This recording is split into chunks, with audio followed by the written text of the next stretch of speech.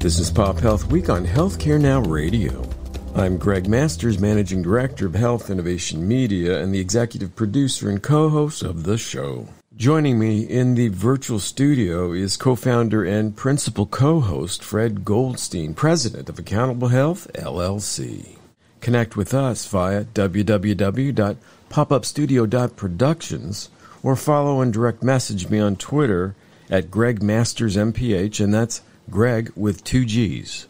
On today's show, our guest is Dr. Sean Gregory, Vice President, Health Economics and Market Access for Cognito Therapeutics, a company developing a novel device-based approach to treating Alzheimer's disease. According to their website, Cognito Therapeutics investigational medical device delivers non-invasive neuromodulation with the potential to improve outcomes in a range of neurodegenerative diseases, including Alzheimer's disease, and is personalized based on individual brain responses. Do follow their work at Cognito Therapeutics via www.cognitotx.com and on Twitter via @CognitoTX. And with that introduction, Fred, over to you. Thanks so much, Greg and Sean. Welcome to Pop Health Week. Great to be here, Fred. Thanks. Yeah, it's a pleasure to have you. Interesting area we're going to discuss today, a little bit of digital therapeutics, et cetera. So why don't you start by giving our audience a sense of your background and the company? Sure. I'm delighted to be here with you, Fred. I'm Sean Gregory, Vice President of Health Econ and Market Access for Cognito Therapeutics. Here at Cognito Therapeutics, we're a phase 3 clinical medical device company focused on a novel neuromodulation mechanism for the treatment of Alzheimer's disease and potentially mild cognitive impairment, which is a little upstream in the etiology for Alzheimer's disease. So Alzheimer's is obviously a big issue. How large is that problem in the United States now? Well, Fred, there's about 6 million prevalent cases by the latest CDC standards. And the real interesting component is as aging population increases, that figure is supposed to go to about 8.6 million by 2030. So we've still got a pretty steep rise in the incident cases that will be coming on board here over the next decade. Mm-hmm. And I know in our family, I know of some individuals, friends, relatives, et cetera, who are living with Alzheimer's. Really difficult situation for them and their families. Obviously a huge impact on people. So as you're looking at this from a digital therapeutics approach, what sort of are you focusing on and what does the product do? Well, we have a novel mechanism of action that's focused on neuromodulation. And specifically, we have some observed technology, observed research in the gamma frequency modulation space. And what we've observed particularly in cognition among individuals with Alzheimer's disease is a lack of or a lower rate of 40 hertz gamma stimulation across the hippocampus, where we know much of the cognition action happens. And so we have a novel therapeutic, and the form factor is a wraparound set of sunglasses inside of which have 40 hertz LEDs, and a wraparound earphones during which we have an auditory stimulation of 40 hertz as well. And by being exposed to that an hour a day, we've been able to demonstrate some disease-modifying effects for Alzheimer's patients, mild to moderate Alzheimer's patients in our phase 2 data, and are about ready to go with our first patient in for our phase 3 study for mild to moderate Alzheimer's. And so what sort of improvements have you seen in the studies? Well, this is where it gets really exciting. We've got sort of 3 buckets, if you will, of outcomes that we've been looking at. Our primary endpoints are around cognition, but we also have included IADLs, or activities of daily living, to really understand the day-to-day improvements in functionality that might be resulting. And then there's some very specific neuroanatomy results, as well as some specific results on sleep as a particular symptom of mild to moderate Alzheimer's. And so what we're trying to do is have primary endpoints that are meaningful scientifically to gain approval of the FDA, but then also the types of endpoints that can kind of contextualize for payers as well as patients and physicians what are the meaningful outcomes of this therapeutic. And so when you talk about some of those outcomes and changes, I assume that the changes, you're seeing changes in the anatomy you talked about of the brain. So there are actually changes that can be measured in an individual's brain who's undergone this approach?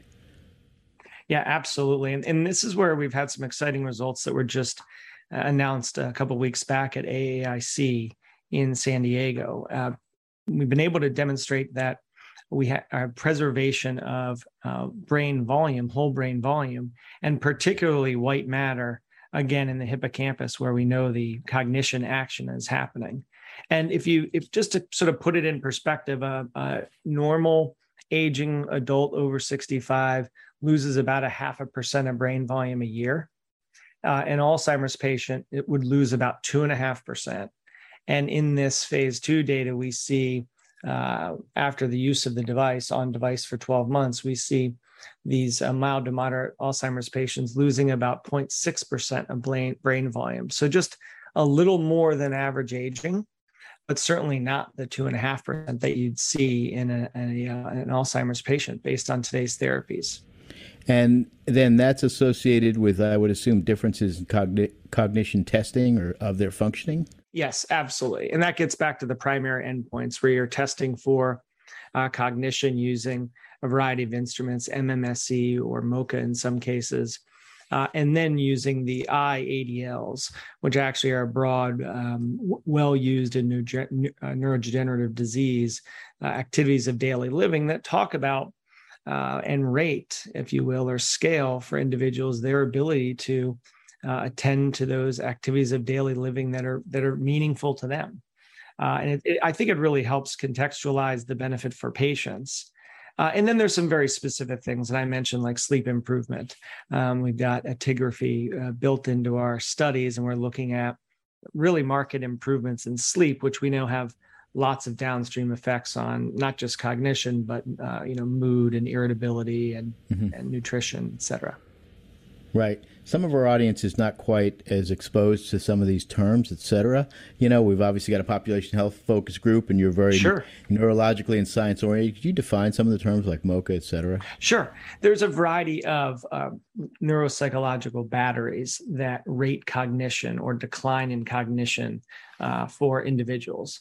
And in fact, Fred, we had talked recently about the mini-cog assessment, which is a brief assessment that's part of the annual Medicare exam for individuals on Medicare, which, speaking of population health, is almost like a broad-based population health screening. In fact, individuals over 65 and on Medicare get that screening every year. And I think there's some data that shows that maybe less than 1 in 5 receive that assessment. And that's really the first potential screening to indicate problems with cognition that might lead to mild cognitive impairment, any kind of dementia, and then Alzheimer's as a special case of dementia. And as you move along from normal screening to more disease-specific measures, there are a variety of neuropsych measures in a normal workup, neurological workup or neurological battery that help measure changes in cognition and then isolate those changes to very specific components of cognition, like this is a motor issue or this is an executive functioning issue.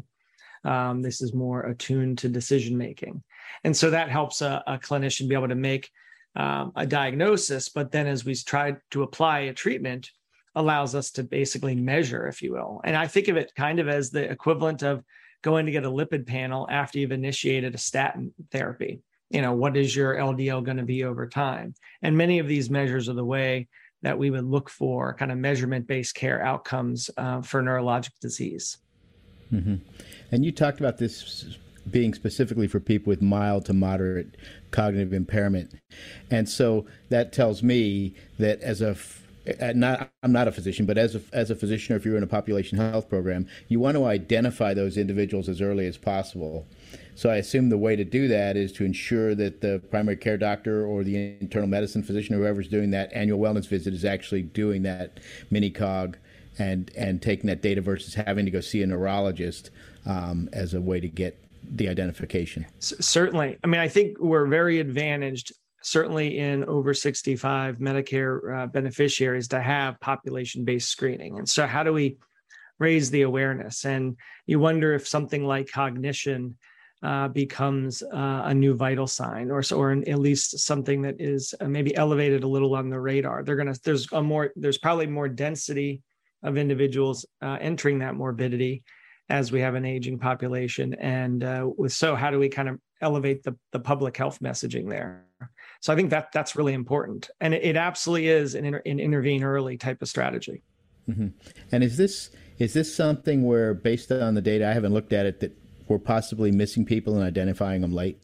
I think so. And I think that if you look at kind of the profiles of sort of severity upon presentation or severity upon diagnosis, we do tend to see folks being diagnosed later in disease. And I think that is, I mean, if you really start to think about it from this public health perspective, how would you set that up? If you're going to try to intervene earlier in the etiology, you try to figure out, I think, where the most sort of effective screening intercepts might be. And I think that raising the awareness of this at a primary care level would probably be important. There's probably not enough neurologists to do all the screening we would need. So having the primary care opportunity, I think, would be key. Mm-hmm. And you may not have this information, but I would assume, just based on everything else we know, that we see disparities in terms of this issue as well amongst people of color and other groups. Certainly, and I might think of it as, on two dimensions there. There are some interesting genetic predispositions. We know concentrations of individuals, let's say, carry the APOE4 genetic variant. There is an early onset cohort among Latina populations, and it's known as the Colombian cohort. But I think there's also the vector of social determinants of health that have that show up in terms of these disparities. So we know that there's a kind of a rural-urban break, particularly in outcomes post-diagnosis, and that might have some access to care issues associated with it. And certainly there are some communities of color that have some overrepresentations of disease, and I think would follow kind of the same disparities you might see in other kind of broad-based disease screening programs. So I would assume, as you move into the phase 3 trials in this, you look for as broad a population as you can get to demonstrate efficacy? Absolutely. And we'll have two phase 3 events going on. One is our HOPE trial, and that is for mild to moderate Alzheimer's. That's our large trial that follows on our Overture, which was our phase 2 trial.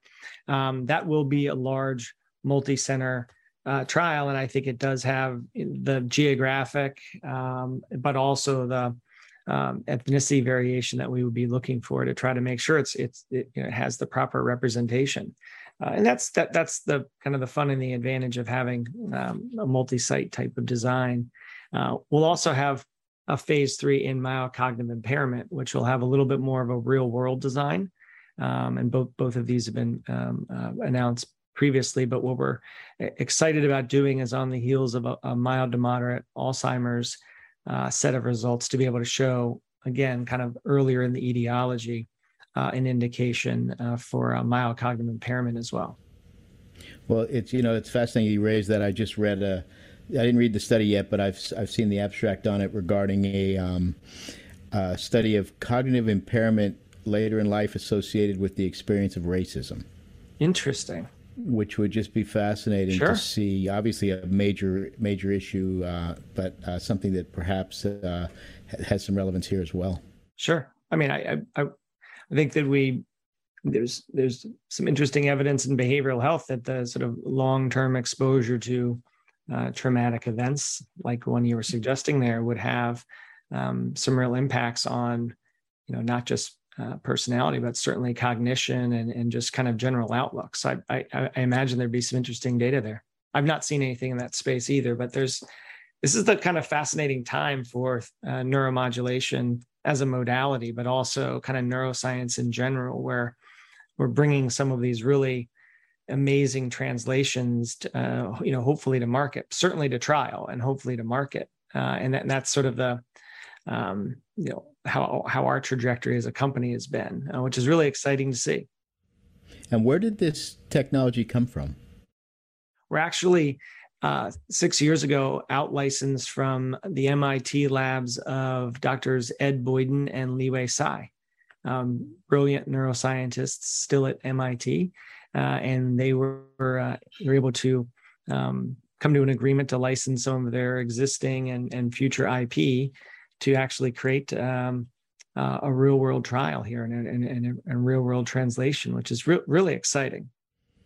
So what got you excited to get into this area, or what made you go into this area?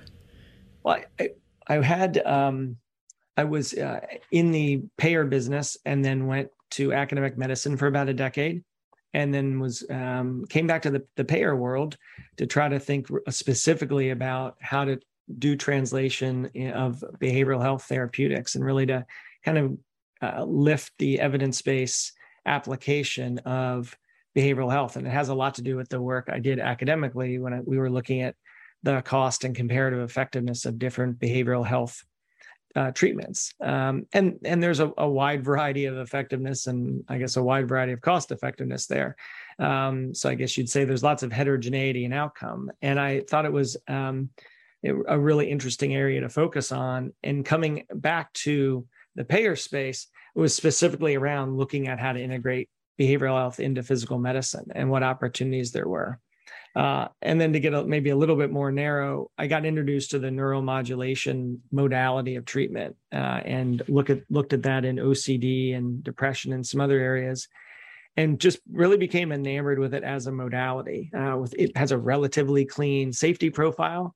It doesn't have some of the side effects that you see in behavioral health medicine. And it just really appealed to me as certainly potentially a first-line therapy. And then to get to see an application of it like Cognito that's focused on not the easiest of diagnoses, but really starting to say, can we solve something really hard with neuromodulation? And then if so, can you cascade down to sort of adjacent or less severe morbidity? And I just thought that's like an amazing moment, and to be in neurology and behavioral health, and to be in and around this modality. We've got a great team, and I'm really happy to be an early part of it. And if you're just tuning in, you're listening to Pop Health Week on Healthcare Now Radio.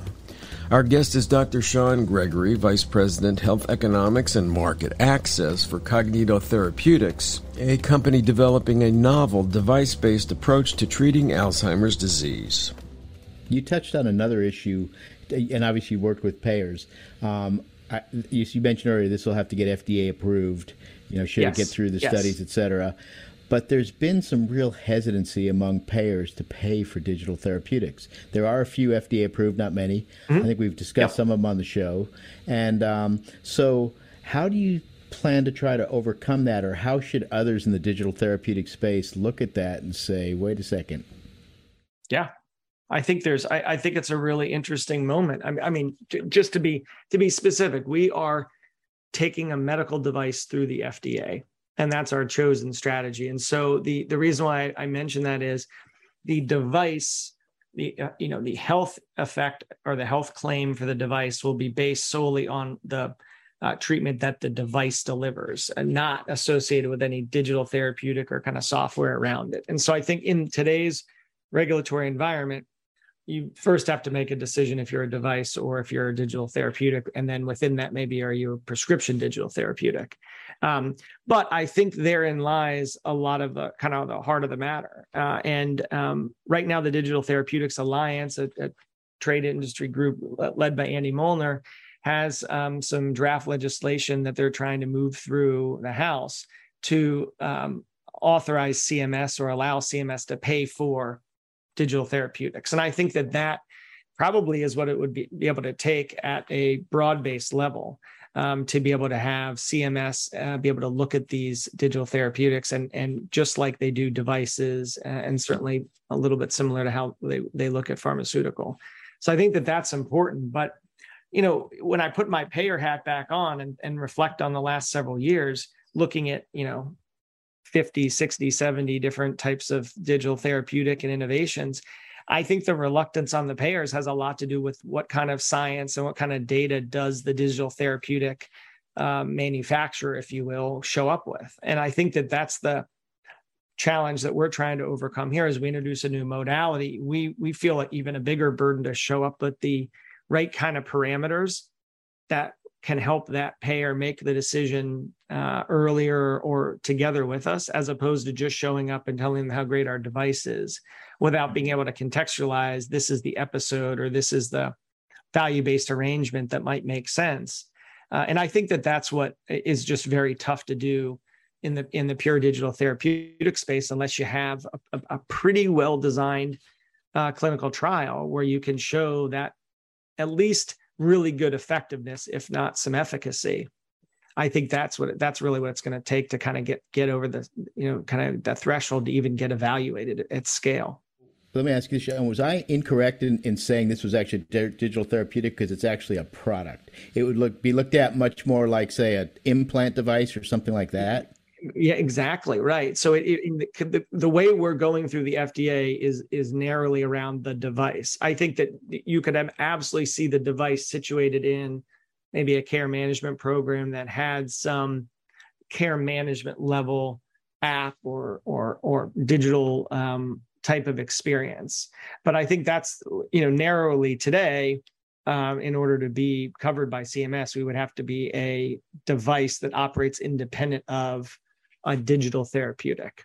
And so today, if you were to see digital therapeutics being used by payers, they're deciding to pay for it above what might maybe CMS would pay, let's say, or a Medicare Advantage might pay. Mm-hmm. And earlier on, you also mentioned one of the big issues you have with obviously medications and things like that, or even implants. You're always looking for side effects or poor outcomes, et cetera. What sort of experiences have you seen in the studies so far? This is one of the most remarkable things that really excited me about the opportunity here, and that is, in over 40,000 sessions, we've had no adverse events, no reportable adverse events to the FDA, and we're FDA breakthrough designated at the moment. And we just had some safety data that I think is being reported at a conference coming up soon. We do have some side effects. People tend to have, let's say, some dry eyes. A lot of people that are photosensitive or just having that kind of light stimulation for an hour might report some dry eyes. Sometimes there's a little bit of dizziness for a few minutes. There could be a little bit of tinnitus from ear, and then maybe some mild headaches. And so we think those are pretty good trade-offs, especially comparatively in this space, but they're not at a rate that is really alarming from a safety profile perspective. And I think that that's great for our audiovisual stimulation. But if you also think a little more broadly about the non-implantable neuromod, whether it's deep TMS or others, that's kind of the same profile. There doesn't seem to be, I think maybe headaches or have a little bit more density in some of those treatments, but there doesn't seem to be really an adverse safety issue here. And when you said designated as a breakthrough, so what does that mean? We were able to submit some earlier studies that gave us some designation by the FDA that there's a unique potential here. And it also allowed us to have I guess you'd maybe call it like a more structured approach to the next round of submission for the full approval. You go through a process of being able to agree upon endpoints and things like that. And I think that we've designed the HOPE study to be able to deliver the evidence in that format. And then it also, I believe, gives us some flexibility to do some real world studies. So we've got some small real world pilots happening in certain places as well. It was really based on the safety profile of the device. Got it. And, obviously Alzheimer's is one neurodegenerative disease. There are others sort of around that, some of varying ranges or distance from Alzheimer's. Are there other areas you're looking at? Certainly in Parkinson's, it looks like there's some evidence. This is evidence being done broadly in neuroscience. there is a finding in our animal preclinical work of some improvements in myelination. And if so, certainly that is a well-known mechanism in MS. And so would there be an opportunity there? There's a signal in and around traumatic brain injury, where, again, kind of in the recovery of that, there's some gamma oscillation issues. And so I think there's certainly an opportunity to build on some of this science. The most exciting thing for us is to be focused on mild to moderate AD and MCI as a precursor state, but really trying to also add to the body of evidence around either in preclinical or in small scale studies, what some of these adjacent indications might be. And that's just, that to me is really exciting to think that about the potential extensibility in some of those other morbidities. And these neurodegenerative disorders are just unbelievable. So it'd be nice to be able to see some things come through that could actually assist. I absolutely agree. And I think that this might sound a little corny, but our phase 3 study for mild to moderate AD is the code name is HOPE. And I think that that's the messaging where in this particular sort of devastating disease, is there a little bit of hope early on in the stages where the disease modification might slow the rate of progression and provide a little bit of hope to patients and families. And I think for our MCI study, we've codenamed it Tempus, which is Latin for time. And what we think might happen in MCI is, there might be a little bit of an advanced disease progression, and/or is there some arresting of progression, and that just grants individuals and their families back a lot of time, precious time, particularly at those life stages. Well, that's fantastic. Sean, I know you got a few more hoops you got to jump through to get this product done, but I want to thank you for coming on Pop Health Week and discussing it with us. Brett, a great time. Thanks so much for having me.